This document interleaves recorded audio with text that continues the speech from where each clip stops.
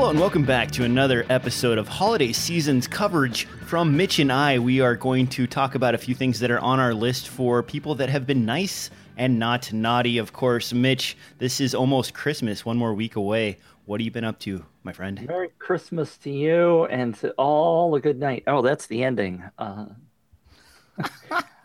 don't even have any holiday stuff in my office. It's kind of shy around here.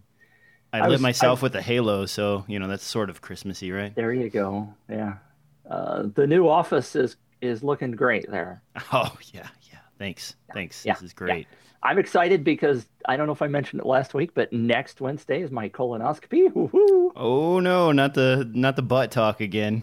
Yeah, never mind. All right, we did that. That's right. I forgot. So holidays coming up. Daughter's home from Christmas. From Christmas. Oh. Okay.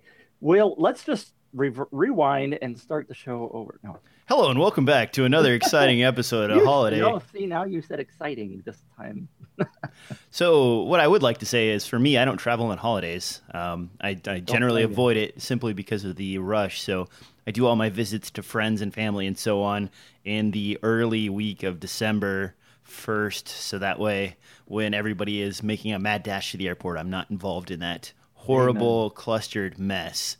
And for the Christmas season, I have a nice quiet cook-off with my wife, and we stay in and watch the fire. It's not too bad. Cook-off? You have a battle? I don't really. No, I guess it's not really a battle. Like she cooks a few things, and I cook a few things. I don't do turkey per se on Thanksgiving on a regular basis, or I don't cook my own. But I save the turkey that would have been for Thanksgiving and cook it for Christmas. And so that's my secret move for the holidays. Woohoo! All right. This isn't really a news show, so I'm not going to hit the news cue, but there are a few things we want to talk about new before Mitch and I kind of dive into holiday picks. One of those things is actually an 8-terabyte hard drive, and this comes on the tail of the announcements of a 10-terabyte hard drive that is also being sold by HTGT. I believe that's a sub-affiliate of Western Digital. This 8-terabyte hard drive from Samsung, or Seagate, is about $239, and it has all the space. Now, the reason I brought this up is because actually this 8-terabyte hard drive is cheaper than two 4-terabyte hard drives, and you get all the space in a tiny package. Mitch, are you ready to move to 8-terabyte hard drives? I'm still stuck on 2s, and I got gobs and gobs of them sitting on my desk. So, anything more than 2 just scares the hell out of me. No, that's not true. But you mirror something like this, I suppose that would be about a $500 investment, and you could really have a big chunk of storage. I've personally been using the Drobo 4-bay for my regular storage, and that's got 4x4 terabyte drives next to me. My server's still down, actually, and I haven't had a chance to fire that up yet. So, do you have one of the? I'm sorry. Do you have one of the newer Drobos, or is it an older one? I do, actually. I've tested Drobos in the past, and I was pretty disappointed with the performance as far as read and write speeds go. But the latest generation of USB 3 Drobos are pretty snappy. I'm getting upwards of 150 meg to 180 meg reads and writes out of this guy. And it's actually fast enough to edit from. I've got it sitting next to me right here. And let me see if I can pan down. And the Drobos, they're fairly simple, easy to use. So you've got 3 lights or 4 lights, and that's it, a cute little magnetic cover. But the nice thing is, for that particular model, it's only $240. So... Really? Yeah, it's cheaper to actually go with a 4-bay Drobo than it is to roll your own storage solution or many other options that are out there. And for the speeds, and I'm going to double check to make sure I'm not full of crap here, but I think, and I've got... You would never be full of crap, DJ. I've got 2 keyboards in front of me too, so this is extra fun. 4-bay. Let's see, the Drobo 4-bay here. I'm looking on Amazon right now, and for some reason it's bringing up only white versions. Oh, I typed in Droid. Drobo. Oh man, White. this is. I've never seen a white Drobo. Yeah, this is bad radio right here. Okay, so I'm gonna share my screen here so you guys can see it. And actually, they're even cheaper than I thought they were. Looks like $199. Holy cow! For the newest generation. So if you get one of these newer models, they are very snappy, and they do support 4 terabyte drives. You can get them fully loaded with drives if you want, or you can get them without. And make sure you pay attention. It is the USB 3.0 version that you want, and that's right here for $199 new on Amazon. It's really nice. I have a FreeNAS server here that has, I think, 24 or 48 terabytes of storage in it for major projects, but my desktop was just getting full of hard drives, and I was mirroring drives and running RAID cards and so on, and it became so much of an issue that I was like, man, if only I could simplify this. And the Drobo is that simplification for me, having 4 terabyte drives sitting off to the side that are really easy to set up. There isn't really much in the way of programming or setup or RAID controls. You just go into a really simple interface and click a few buttons. It's been a really nice option for me. I know, Mitch, you've had experience with Drobo in the past, and it's been pretty bad, right? Well, we have talked about it, as I recall, and that's why I was kind of surprised to hear you talking about the Drobo. My Drobo, which is sitting under my desk, and the question I have to ask you is, how loud is the fan? You've got it sitting on your desk. Can't even hear it. The older ones are noisy as hell, and it drove me crazy, which is why I was shoving it way. I wanted to put it in the other room if I could. And I think I paid $400 for it, something like that. Yeah, the new ones are really cheap, very quiet. In fact, the system noise from my desktop is louder than the Drobo. You don't even notice the Drobo running. The only loud portion is if you turn it off and you turn it back on. When the drives initially spin up, you'll get a little bit of vibration and the normal clicks and beep boops that you get out of a hard drive firing up. But otherwise, $199, man, I used to recommend people doing like a FreeNAS for their server selection or using Synology or one of these other more expensive approaches. But Drobo's kind of shaped up a little bit with this latest generation, and it's cheap and easy and, pretty much foolproof. Well, that's awesome. I actually have one sitting on the floor over here in the corner, which I was going to grab just for fun. But the caveat, and I don't know whether it's true with the new one or not, and I think we've probably discussed this before, but I've got a Drobo that was the second generation, so long time ago. It's probably 5 years old, 6 years old. And I lost the power cord because they weren't together. And they're damn finicky. If you don't have the right power cord, they won't boot. And I have tried to I've purchased 2 different power cords for this thing that have claimed to be the right voltage. Yeah. And they don't work. It just goes into a constant cycle of powering up. And so I got a Drobo sitting here I can't use, I can't sell because I don't have the right frickin' power cord. Yeah, and there's a couple of caveats besides the power cord. The newer Drobo uses a more standard laptop-style power cord. You can buy them on eBay. It's not very hard to come by. You just make sure the wattage matches.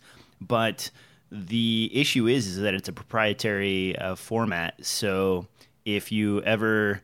the unit dies or you lose power in your example, you can't just take your drives out and put them into your desktop and expect them to read. So you'll need another Drobo unit in order to continue. You're kind of locked in. I'm sorry. No, go ahead. I'm interrupting the hell out of you today.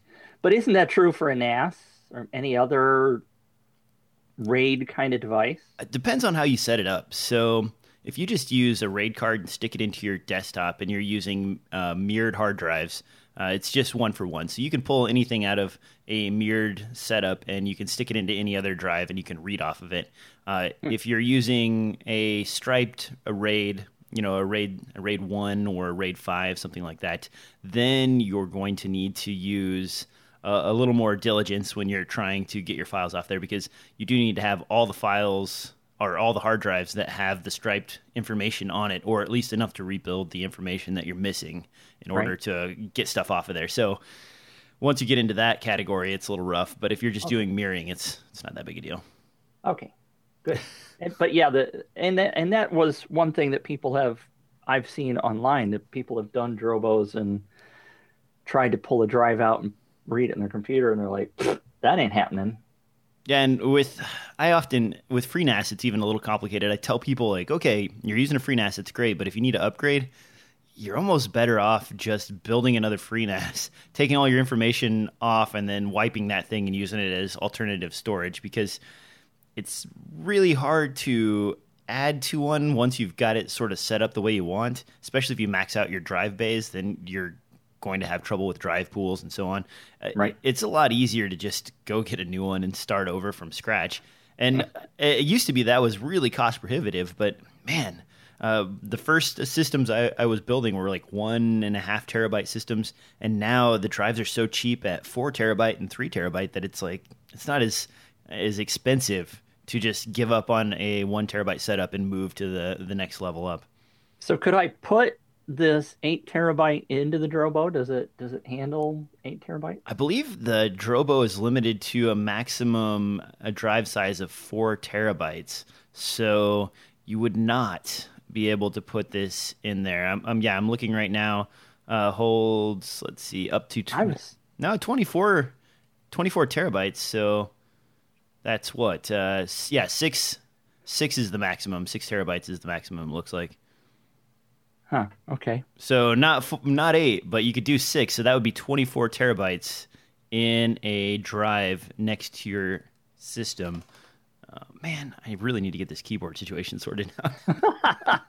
I'm trying to find stuff really quick, and then I cannot. That's what you get for moving. Yeah. Oh man. Dang it. All right, I'm looking right now, and it looks like Western Digital red 6 terabyte drives are about $249. So about the same price as this Seagate 8 terabyte drive. Looks like you can buy the Seagate flavor for $219, but at $219, you might as well spend an extra $20 or so to get the 8 terabyte model. Storage, man, it's not as exciting as it seems. Now, so I can't go sell my old Drobo and make a lot of money on it at this point. Oh, no. That's a paperweight, man. You might as well just toss that in the water, unless you need information off your drives. Are the drives of any value? You have large capacity drives in there, or are you just sitting on some 500s? Well, you mean the one that's on the floor that I don't have the right power for? Yeah. I recycled those and put them in my newish Drobo, which is Generation 4, I think. They used to name them, and I don't know if they're naming them anymore. But so I have the Drobo that's on the floor that I use purely as a backup is got 4 2 terabyte drives in it. So it's a good idea to keep an eye on the prices for those Drobos and to make sure you know which model you're purchasing, because there's a significant difference between the last generation USB 3.0 and the current one as far as reads and writes go, as well as capacity limitations. I think some of the earlier ones were limited to I want to say it was a 2 terabyte or a 3 terabyte drive maximum per bay. So those are both pretty big stipulations if you're looking to upgrade to brand new hard drives that are rather large. Well, let me tell you, the one that I have on the floor that actually is in use as a backup gets a whopping 25 read write. What? So, yeah, it's USB 2. It's not even a USB 3. So, oh man, at those speeds, your backup, it's going to take 4 days, 5 days, depending on the drive. It runs every night. It took a long time to create the damn thing, but every night it just runs in the background, so I don't care. But wow. Anyway, that's ridiculous. All right, moving on down the line, let's talk about some camera picks here.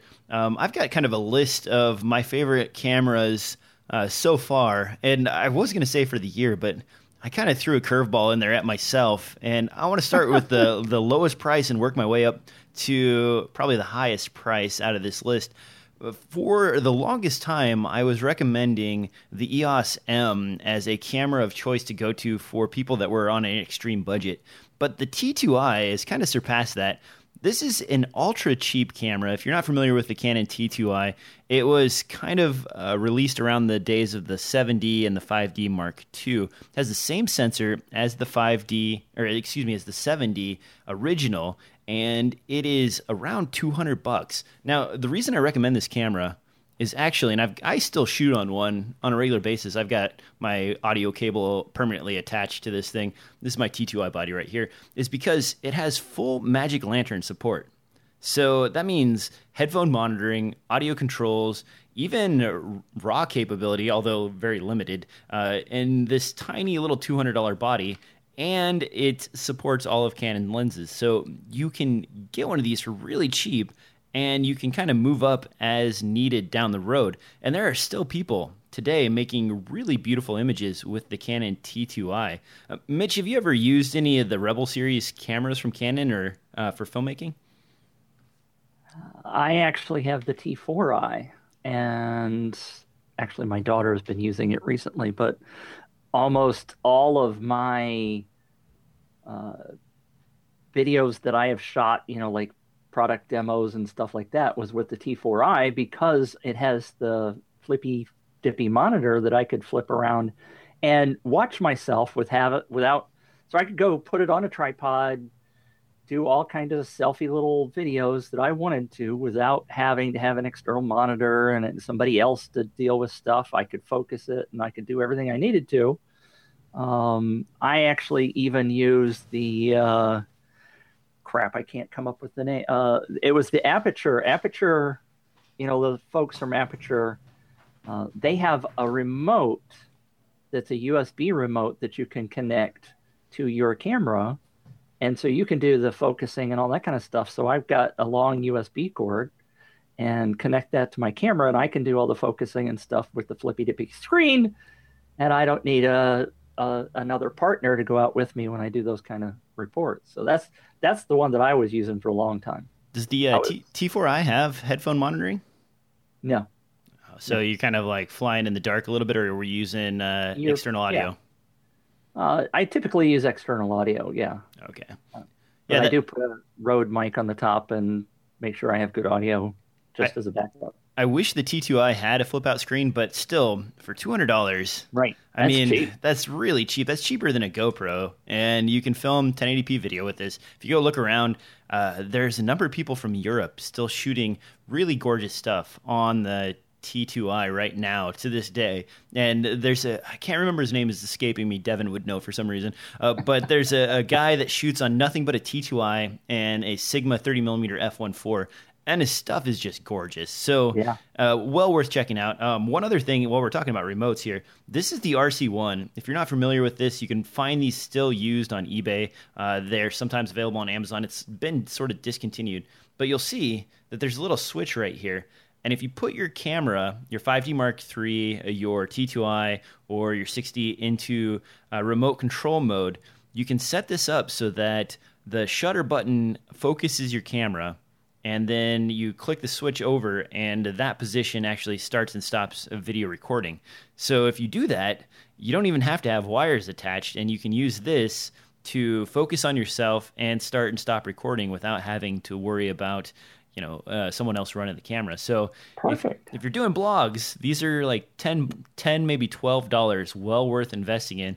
And there's a hack out there where you take a fiber optic cable for audio purposes and you connect it to the IR blaster, and you can run it around to the back side of your camera. So you can put this on a handle or anything else. And it's really easy to make. Takes a little bit of duct tape and some metal twine in order to accomplish. So definitely something to do if you are looking to control your camera. Now, do you have a blog post about that? I do, and if I had known I was talking about it, I would have definitely linked to it. Oh, man. But you can do a simple search on DSLRfilmnoob.com for the RC1 and find all that stuff.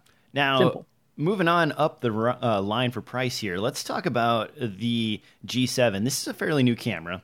The G7 is from Panasonic, and it is a Micro Four Thirds body. It's capable of shooting 4K. It is missing one thing that we just talked about, which is headphone monitoring, but it has most of the frame rates of its bigger brother, the GH4, and it's priced at under $600. So if you want to get into 4K shooting, You want a flip out screen, as Mitch and I both have talked about many times that we enjoy, and you want the capability of shooting pretty much in the same ISO range as you'd get out of the T2i for $595 to $600. This is a great starting body if you're looking to move into Micro Four Thirds. Mitch, what do you think about the Micro Four Thirds in general? I think it's taken over. Would this be a good buy? Of course it would, especially if DJ recommends it. I've seen a lot of chatter about the G7. A lot of people are really clamping onto this one. Clamping? It's going to be one of those shows. Yeah. It is a struggle today for some reason, but Micro Four Thirds has definitely taken over, and it's fascinating because people love to pixel peep, and I got into a discussion the other day with somebody about sensor sizes and whether or not that really makes a big difference. So Micro Four Thirds, it's all about the output, right? It's all back to storytelling, like you said, even with the T2i, the T2. T2i, yeah. T2i. It's about how your skills with the camera and what your story is. Yeah, and I've seen some. Well, this goes back to the old iPhone shooter thing. If you're careful and you do it correctly, you can shoot some pretty beautiful stuff on your iPhone. Now, I will say that a lot of those guys are using crazy lens attachments and all sorts of extra bits that make your iPhone go from a $600 device to a $5,000 device, and that might be cheating just a little bit. But the G7, definitely a formidable camera. Also, its bigger brother, the GH4, is down to $900 on the gray market. So, are you kidding? No, it's really cheap. So if you want all the features, $900, the next step up is the GH4. And that has everything, no limitations. It's a little bit long in the tooth. There's rumors that the GH5 will be coming out at the beginning of next year. So I believe that's why we're seeing the price drop off, because every time Panasonic releases a new camera, their previous generation drops a bit.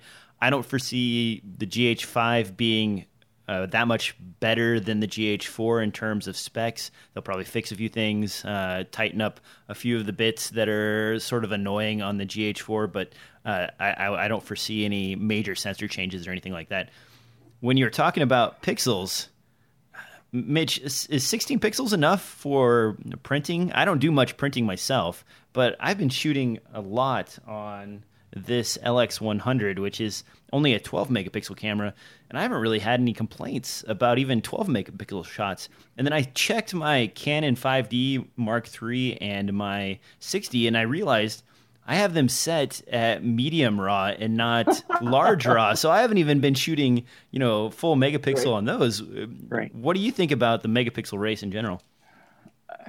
It all goes back to the quality of the subject. Let's not forget that the 5D, the original 5D. We get stuck in all these numbers, right?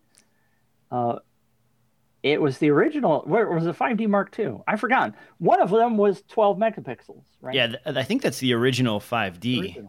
Because the 5D Mark II was like, what, 18? 18. Maybe. I don't remember. No, it was. I think it was 12.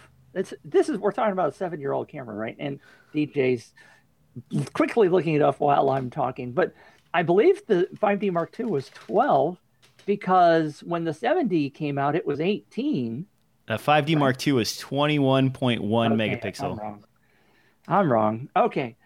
So, but how many people made their careers shooting with the Canon 5D, which was 12 megapixels, right? Yes. People shot billboards with it. People made massive prints with it. Everybody was just really ecstatic with the original 5D. So it's also interesting that you asked that, because I stumbled into a video the other day about Hasselblad, and of course it was a Hasselblad promo video talking about why a medium format camera is so much better than a like the 5D with with a full frame sensor, and they showed the full frame Hasselblad sensor is massive. It's a huge sensor. And he's talking about, the pixel density and the pixel sizes and all this other stuff, and how if you're really going to shoot really professional models and all that kind of stuff, you really have to use the Hasselblad massive sensor. And I'm like, okay, I understand. And I do get jealous if you go pixel peep on some of those. They're beautiful. They're amazing how sharp those things are. And of course, you got to have a super sharp lens that can handle that kind of resolution, right? You get up into those massive 50 megapixel sensors and you're like, holy crap. But does it really matter to my wife who's looking at a magazine? She's just, again, looking for content. She's not looking to see whether every eyelash is sharp tack focus. So I don't know. We get so anal about some of this stuff. It's ridiculous. Well, one of the things too is just even going from APS-C to full frame is a significant difference. No matter, even without the pixels. Let's forget about the pixels for a second. Just the format, and going from full frame to medium format is a beautiful change too. And for me, it's less about the pixels. It's actually about the look you get. Right. I mean, the difference between APS-C and full frame is amazing, and the difference between full frame and medium format is just like, whoa! You're blown away by the look of the image that you get out of that. So, to me, if you're on an APS-C sensor or even a Micro Four Thirds sensor, and you want to go to the next level as far as photography goes, even if you're not getting the megapixels.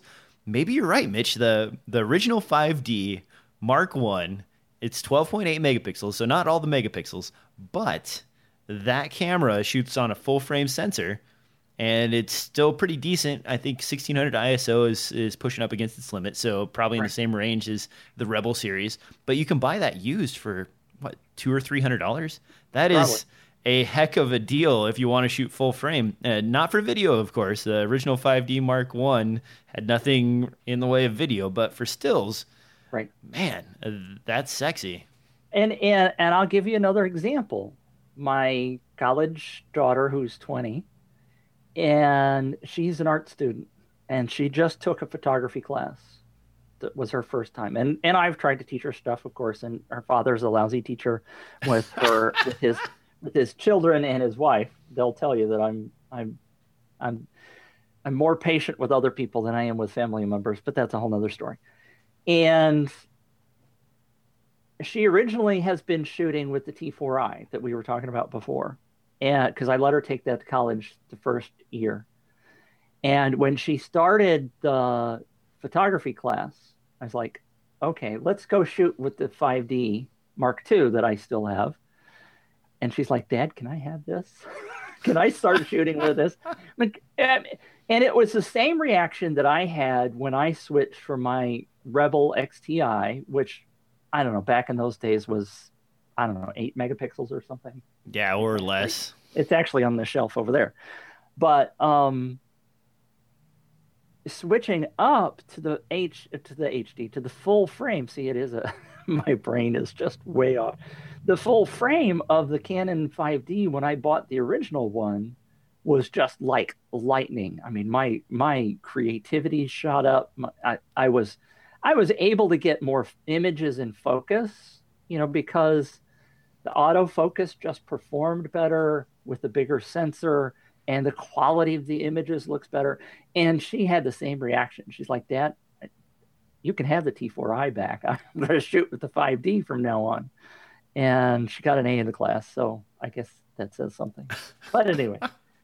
Yeah, I started out on a Pentax K1000, so in the film days, I was kind of used to full frame, and then I got away from it and was shooting digital on, I think I started with, remember those old memory cards, the CF cards that had an actual spinning hard drive inside of them?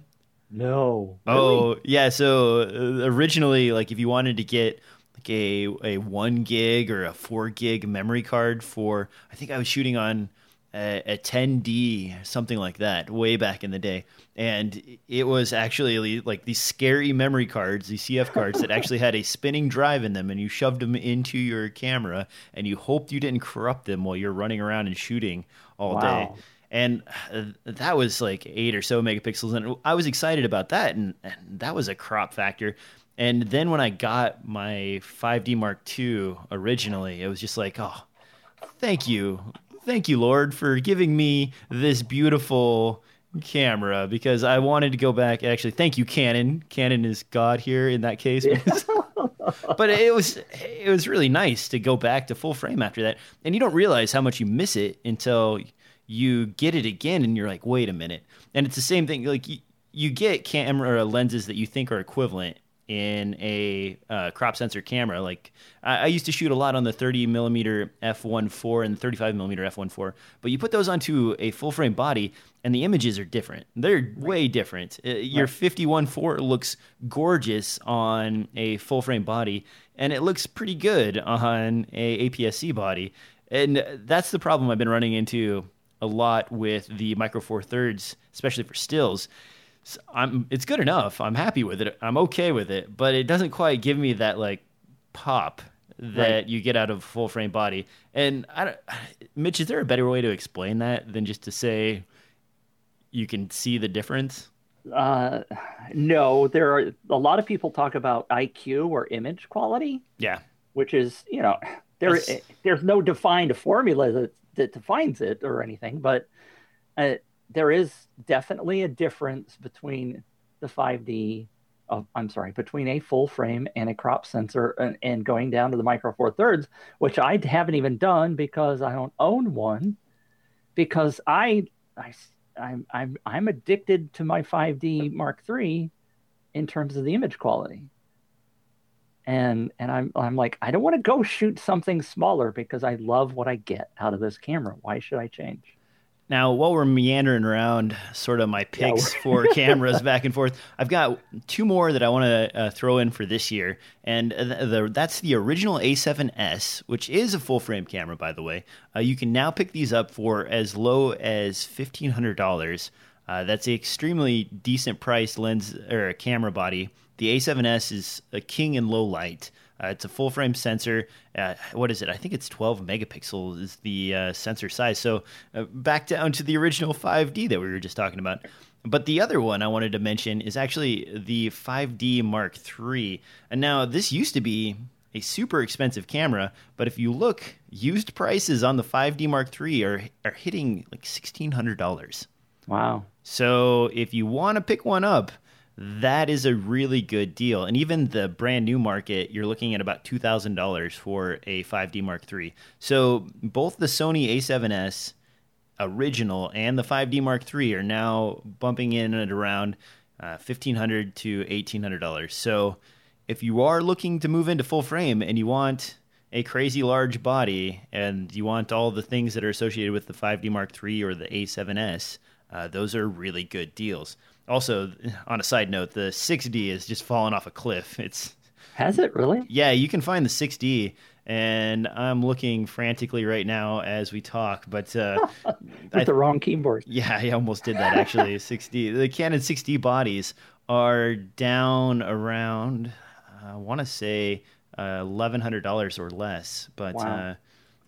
That's a very interesting point, because we used to say that buying a stills camera was an investment because the resale value stood up.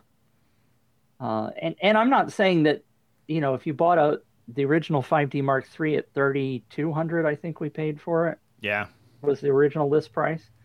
And it's now $1,600 on the used price. That's 50% drop. I don't think cameras used to drop 50% in 3 years. Now, when I sold my 5D Mark II off, I want to say it still fetched $1,500 or $1,800 at the time of resale. And you paid only $2,300. Yeah, $2,300. So I lost maybe $400, and I had that for a number of years. So the percentage drops are quite a bit steeper these days, aren't they? Yeah. Now here is the 6D body. So if your daughter is actually looking for a full frame format. And the 6D is basically full frame. It's slightly less than full frame, 98.7% full frame. But it looks like $899 to $1,100 for these bodies. So really cheap, $850. Buy it now or best offer. Man, yeah, it's the 6D body, very, very affordable. And when I want full frame and I want to travel, the 6D body is actually what I grab just because it's so light compared to the 5D Mark III. It's a slightly bit better in low light than the 5D Mark III. And while the rest of the focus points suck, that center focus point on the 6D is superior in low light to the 5D Mark III's autofocus system. So if you're shooting in low light and you want that full frame look, the 6D body is lighter, nicer, and it has the Wi-Fi feature that allows you to transfer your photos over to your phone or other devices. Now, while we're talking about devices, this is a good transition here because we're all over the place today. I've actually got a tablet here. And if you guys remember last episode, I was sort of talking about a possible workflow that involved no computers whatsoever. And I've been messing around with this, sort of dinking around, trying to figure out a way to make that possible. And here is the $280 Samsung Galaxy Tab S2. This is a 4x3 format, pretty nice looking tablet. The screen is QHD, so what is that, like 2160 by 1440, something in that range. And I've got it set up now so that I can completely process a photo and kick it out to the internet without having to have a PC. And I wanted to kind of show the stuff you need because it's really simple, actually. This right here is a USB card reader that is very small format and form factor. This is an OTG cable, and if you're wondering what OTG stands for, it's on the go for whatever reason. I don't know why that is, but this will plug into the USB port on your tablet. You plug this in, and now you can actually read your raw files from, I've tested this with the Canon 6D, the 5D Mark III, the LX100, and the GH4, and the program that I'm using is called PhotoMate R2, and it is capable of reading all of these raw files and giving you basic processing options for your photos. The app is a little expensive. I spent, looks like, about $9, $10 on this guy. Oh my! But it's not expensive. It's not very expensive, and it has color adjustments. It has saturation, hue. You have curves, all the regular stuff that you would need in order to process your photos, and then you can export those photos still working off of the card, so that you don't actually have to store anything on your tablet, to a JPEG format. And then if you need to do any other tweaking, you can take those into programs like Snapseed or Polar or Lightroom and do final tweaking, maybe add some vignette or soften up things or take away some of the noise. And you can do all of that without a PC. So what does that mean? That means that DJ can travel with this, and I can do away with the laptop and everything else. For you audio people, that was a camera and a tablet. Yes, I'm holding up the LX100 and the Samsung Tab. Yes, very good, Mitch. Thank you. And a cord. You didn't hold up the cord. Oh, and I'll hold up the cord too.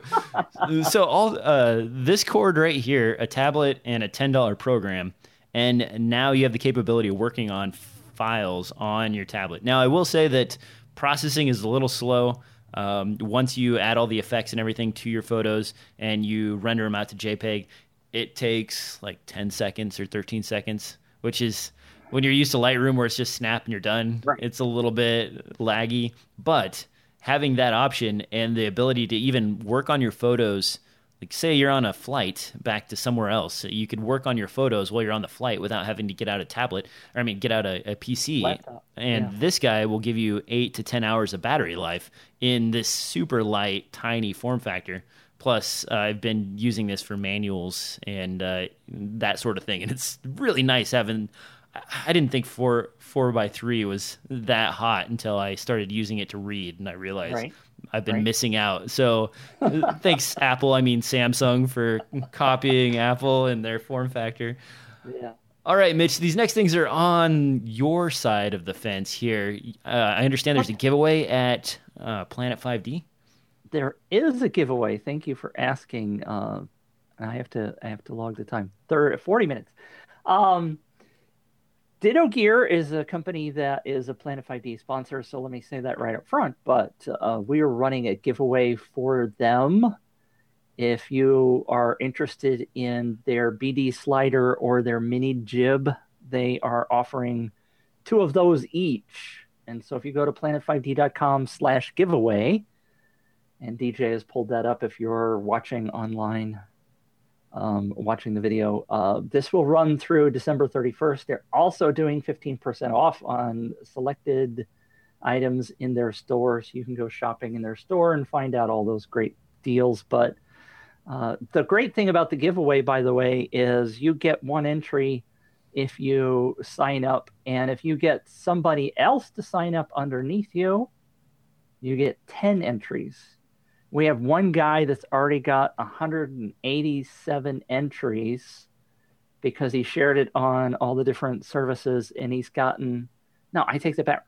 It was 307 entries. He's got 30 people signed up underneath him. So wow, he's got 307 chances to win, and we only announced this yesterday. So you got 30 or 14 days to get people to sign up with you. So the sharing opportunity is great, which gives you a lot more opportunity to win. So planet5d.com/giveaway before December 31st and share it, please. I will keep that in the show notes too. So if you're looking for that link, you guys, you can find that in the show notes.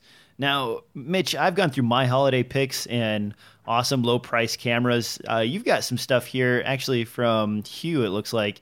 You want to cover some of this before we get out of here? And of course, there's all kinds of things that are going on constantly. Hugh went through and grabbed 6 or 7 items, and we actually haven't published this post, so you guys are getting to see it before it's published. But he's gone through and picked out some of his favorites. The first one was a Manfrotto Pixie Mini tabletop tripod. Thanks, DJ. No problem. $24 purchase if you're looking for a little mini tripod that looks really awesome. There's all sorts of mini tripods out there, but Aperture has the A-Lav, which is a microphone, and I don't know what happened to the image. It was there before. I think you deleted it. It must be you. Oh, I probably second keyboard hitting backspace. There are some,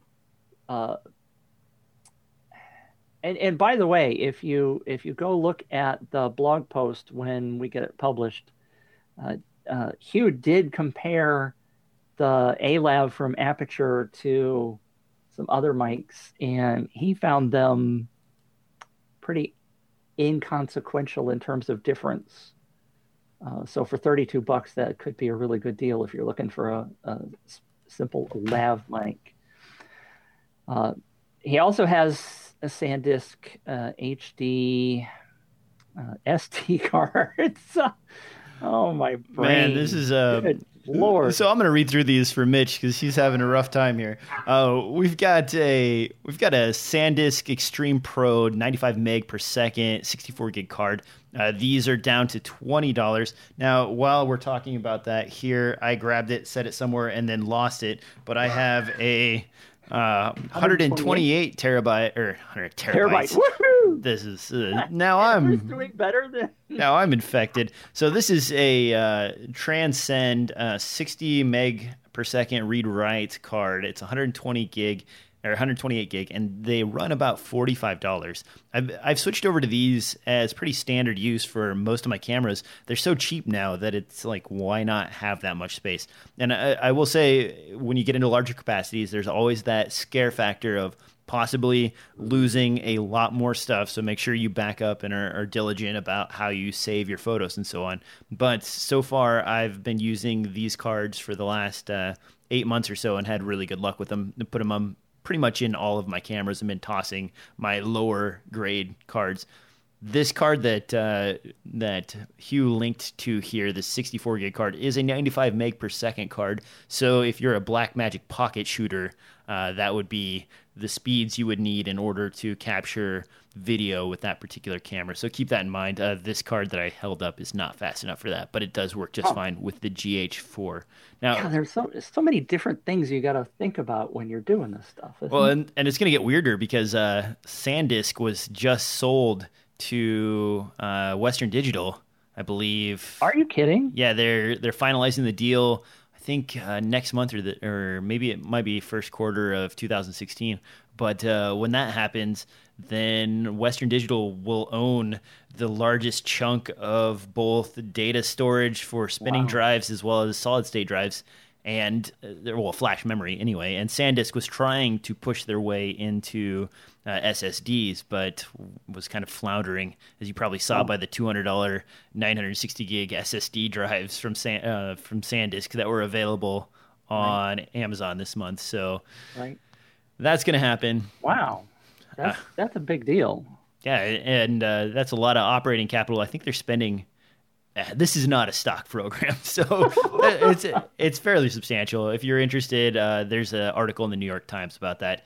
Next on your list is rechargeable batteries. Looks like you got the classic Enelope batteries. Am I saying that right? Enelope? Works for me. Now I'm going to go with Enelope. Enelope batteries, if you're not familiar with them, they're some of the best rechargeable batteries for flash applications. They have a high amp hour rating, and they retain their voltage for quite some time. I did test with these versus some of the cheaper batteries, and the Enelope batteries, once you charge them, will hold a charge at least to 80% or so for 6 months or better being left in your bag. So they are really good, worth the extra money, and they're great for flash applications. So if you have a lot of flash rolling around, that's where you go. Stuff, man.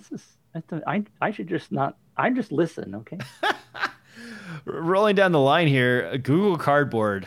Well, I mean, have you seen this before? I have. Have you? There are various flavors, and actually, Google Cardboard, if you're not familiar with it, there was a Star Wars themed R2-D2 version that was basically just cardboard with, some Star Wars stuff painted on the outside of it, and those sold out almost immediately. I think they were $27 on ThinkGeek. So you can build these yourself too. There are plans to print out the cutting patterns for Google Cardboard.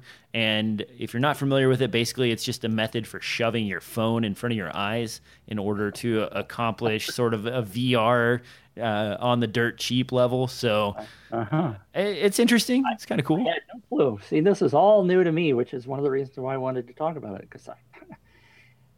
Where do you find time to see all this stuff, DJ? I don't sleep very much. Apparently. Good Lord. I was looking at my schedule last week, and I worked 60 hours, came home and did the podcasts, edited for 15 hours, and I managed to read 2 books and plow through a number of articles on my RSS feeder. And I'm looking at the time that I spent and realizing that I only actually had 5.5 hours to sleep because of the amount of stuff I was doing.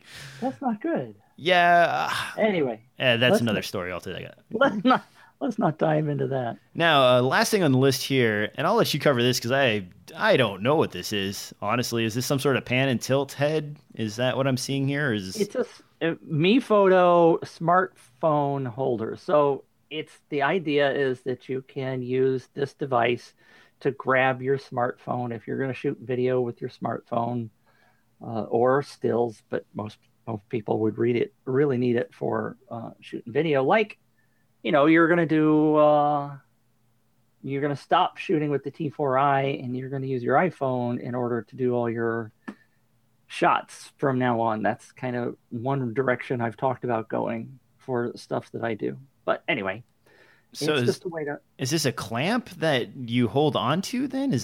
Or is this just like to set your camera down? Okay, yeah. So right. I'm looking at the picture here for those of you listening. It's a stand that will hold your phone up, and you can tilt it either vertically or horizontally. Right. Please go with the latter, not the former. And you can shoot video without having to hold your phone up. So now I understand. I thought this was a handle of some kind that you held onto, but apparently that's not the case. No, it's just for slapping on your table. Now there are ones that make more sense that you could put on a tripod.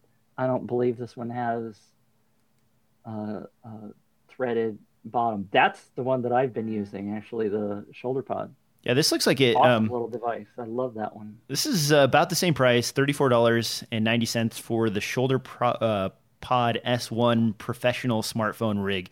That's a mouthful in and among itself. I don't know why these people name their stuff with such long descriptions. But this guy actually does have a quarter 20 on the bottom. So if you're trying to put your camera on a tripod, and is that a weight I see then as that bottom portion, Mitch, to hold your phone upright? It is a little bit heavy, but it's actually just a handle so that you can hold it. So you have multiple ways of doing it, and they have the leather strap there that you can wrap around your wrist. I use that sucker a lot. I really like it. And if you can leave your phone mounted to it. That picture that you have now where it's on the strap. Yeah. I've walked around as I would with my DSLR, with my phone attached to that, and used it to shoot photos or video strapped to my hand, so I'm not afraid of losing it. It's a great little device. I like it. Now, I have a question for you, Mitch, and this is something I haven't actually done. Have you ever shot anything of merit on a phone or a tablet? Like, I mean, I'm not saying award-winning films, obviously, but have you shot anything like a full product review or anything like that? I was at NAB last year or the year before, and I saw a bunch of people filming entire interviews and so on smartphones, and I was kind of blown away by that as an option.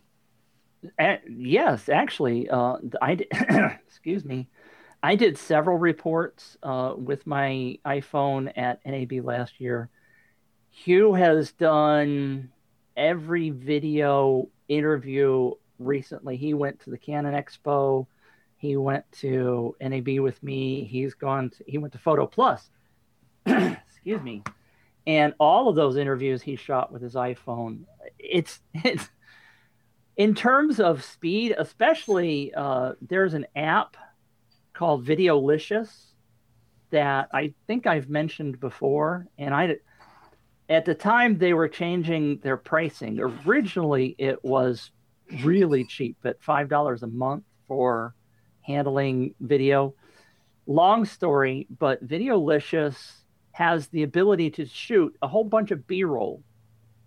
And you shoot B-roll, and then you start recording your on-camera part. So let's say, and I did this several times at NAB. So you shoot, Red Rock Micro's new follow focus thing, and you take a couple of B-roll shots, and then you stand there either with your subject or yourself, and you start recording, and you say, well, I'm here at NAB 2015, and I'm talking about the Red Rock, blah, blah, blah, and you push on the screen the B-roll, and the B-roll starts playing in the background while you're still doing the voiceover. And then it finishes up and it comes back to you, and you finish your tail end of it, and you push I'm done, and you upload it to YouTube, and you have your report online. I did this. I had video online of the Blackmagic new announcements before the announcements went out, because I walked into their booth and I shot some video. And I did a voiceover before the product announcements, and it was on YouTube before anybody else had it. So the other guys, by the way, the other guys, I won't mention names, are recording with 3 or 4 guys. They're doing several different camera shots, and it takes them 20 minutes to do an interview. They take the cards back to the hotel room or up to the editing suite, and it takes them another couple of hours to do the edit and then upload and put all their stuff on there. And they're a day or two behind everybody else who's shooting stuff like with the iPhone. It's an awesome tool for certain kinds of usage. Yeah, I was actually in the newsroom last year or the year before at a couple of different conferences covering products, and there was a kid sitting next to me just trapped as the editor for everything that was coming back, and they were bringing back 20 and 30 shots, and then he was throwing in their pre-roll. He was throwing in all the product cuts, and it was taking him, it takes a good 40 or 50 minutes to do a decent edit on that many clips. So if you could kick something out like this, I mean, especially for event coverage where it doesn't really matter the quality as much as it's like you can get your hands on it, you can see it, you want to have it out there so that people can take a full look at the product, and that's all you really need to do in order to accomplish something like that. And Videolicious was the perfect tool, and it's the only one, at least at NAB time, it was the only one on the market that is doing that kind of stuff. It's a fabulous little tool. I don't mean to plug them. They were talking about going more enterprise level because they were original pricing was $5 a month, because what they do is they actually upload the videos and they process them and then they upload them to YouTube. So there was their own hosting and kind of stuff that they were wanting to charge for. And you could use it for free or pay $5 a month and blah, blah, blah. They decided they weren't making any money doing the free version. So last I heard, they were going with a more enterprise level. So, but, news crews would be the perfect market for that kind of tool, because like I said, I had videos. I could produce a video in 10 minutes and have it online before anybody else could with an iPhone. And it was an awesome tool. Yeah, I'm looking right now on their site, and I put a link to this in the show notes, but I don't see any pricing mentioned anymore. And if you want to use it either for media, real estate, or social videos, you have to contact them and get an email back. So they've definitely kind of closed their door to looks like the little guys like ourselves. So but I mean, again, the concept was brilliant, and I was very impressed with what they were doing. Yeah. One other thing while we're talking about this, and then we'll close up the show because this has kind of been a random grab bag show. Google's algorithms for randomly editing your videos together are pretty decent as well.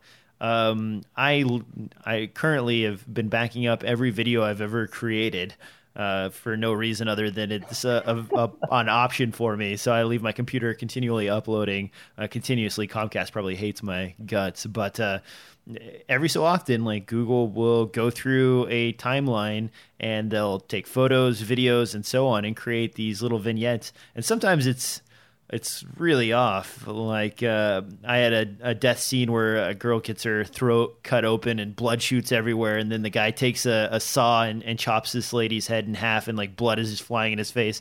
And then after that, I went and took my dogs to the dog park, and there's pictures.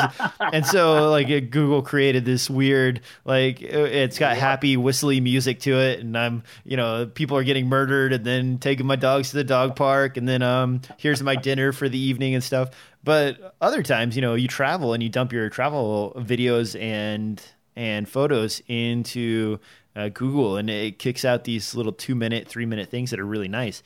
Now, if there's some way to maybe combine those two, use Google's API with something like Videolicious, that would be phenomenal. Somebody get out there and make that happen. Yeah. Well, and part of the problem was the fact that you had to do perfect timing. I mean, the free version was a minute, right? So you could do exactly 60 seconds, which is what I was doing. So I actually had to record them typically twice, because you were like, and then you get to the end and you weren't really done. But so the $5 a month version at the time was you could have up to 5 minutes, I think, for videos. But if you could just record the voiceover and then have it figure out how long to do the B-roll shots, assuming you had enough B-roll shots to fill in, that would be even better, I think. But anyway, way off topic. All right, well, that was the Mitch and DJ Christmas episode. For programming notes, guys, next week is Christmas. Yoo-hoo! So we will be off for that week, and possibly the next week after that is New Year's, isn't it? Yeah. Do they both fall on like a Friday? Yes, they do. All right, well, Mitch and I will be back in 2 weeks. 3 weeks. 3 weeks, yeah. Oh, yeah. 3 weeks. Okay, so Yeah. we'll be back in 3 weeks. In a new year. There'll be one more episode with Devin coming up next week. And then after that, guys, we'll see you next year. So thanks, Mitch, for having a great year on this podcast. It's been really fun over the last year as me personally, I'm moving all over the world and you putting up with it. So definitely nice to have Mitch as a stable part of the DSLR Film Noob podcast. Mitch, where can people find you? There's a website called planet5d.com. You want to see some of the photos that I've taken recently of fog and awesome stuff, you can find those on planetmitch.com. And please don't forget the great giveaway that's running for the next 2 weeks at planet5d.com/giveaway. And as always, guys, you can find this on iTunes, SoundCloud, and anywhere podcasts are distributed. You can also swing over to DSLRfilmnoob.com for some more updates randomly as I put those up. Make sure to like, write, comment, and say that we're awesome because we enjoy those. Also, send in your questions anytime you want. Post those on the YouTube channel. We try to answer them when we can. Thanks again for listening to DSLR Film Noob Podcast, and we will see you next year.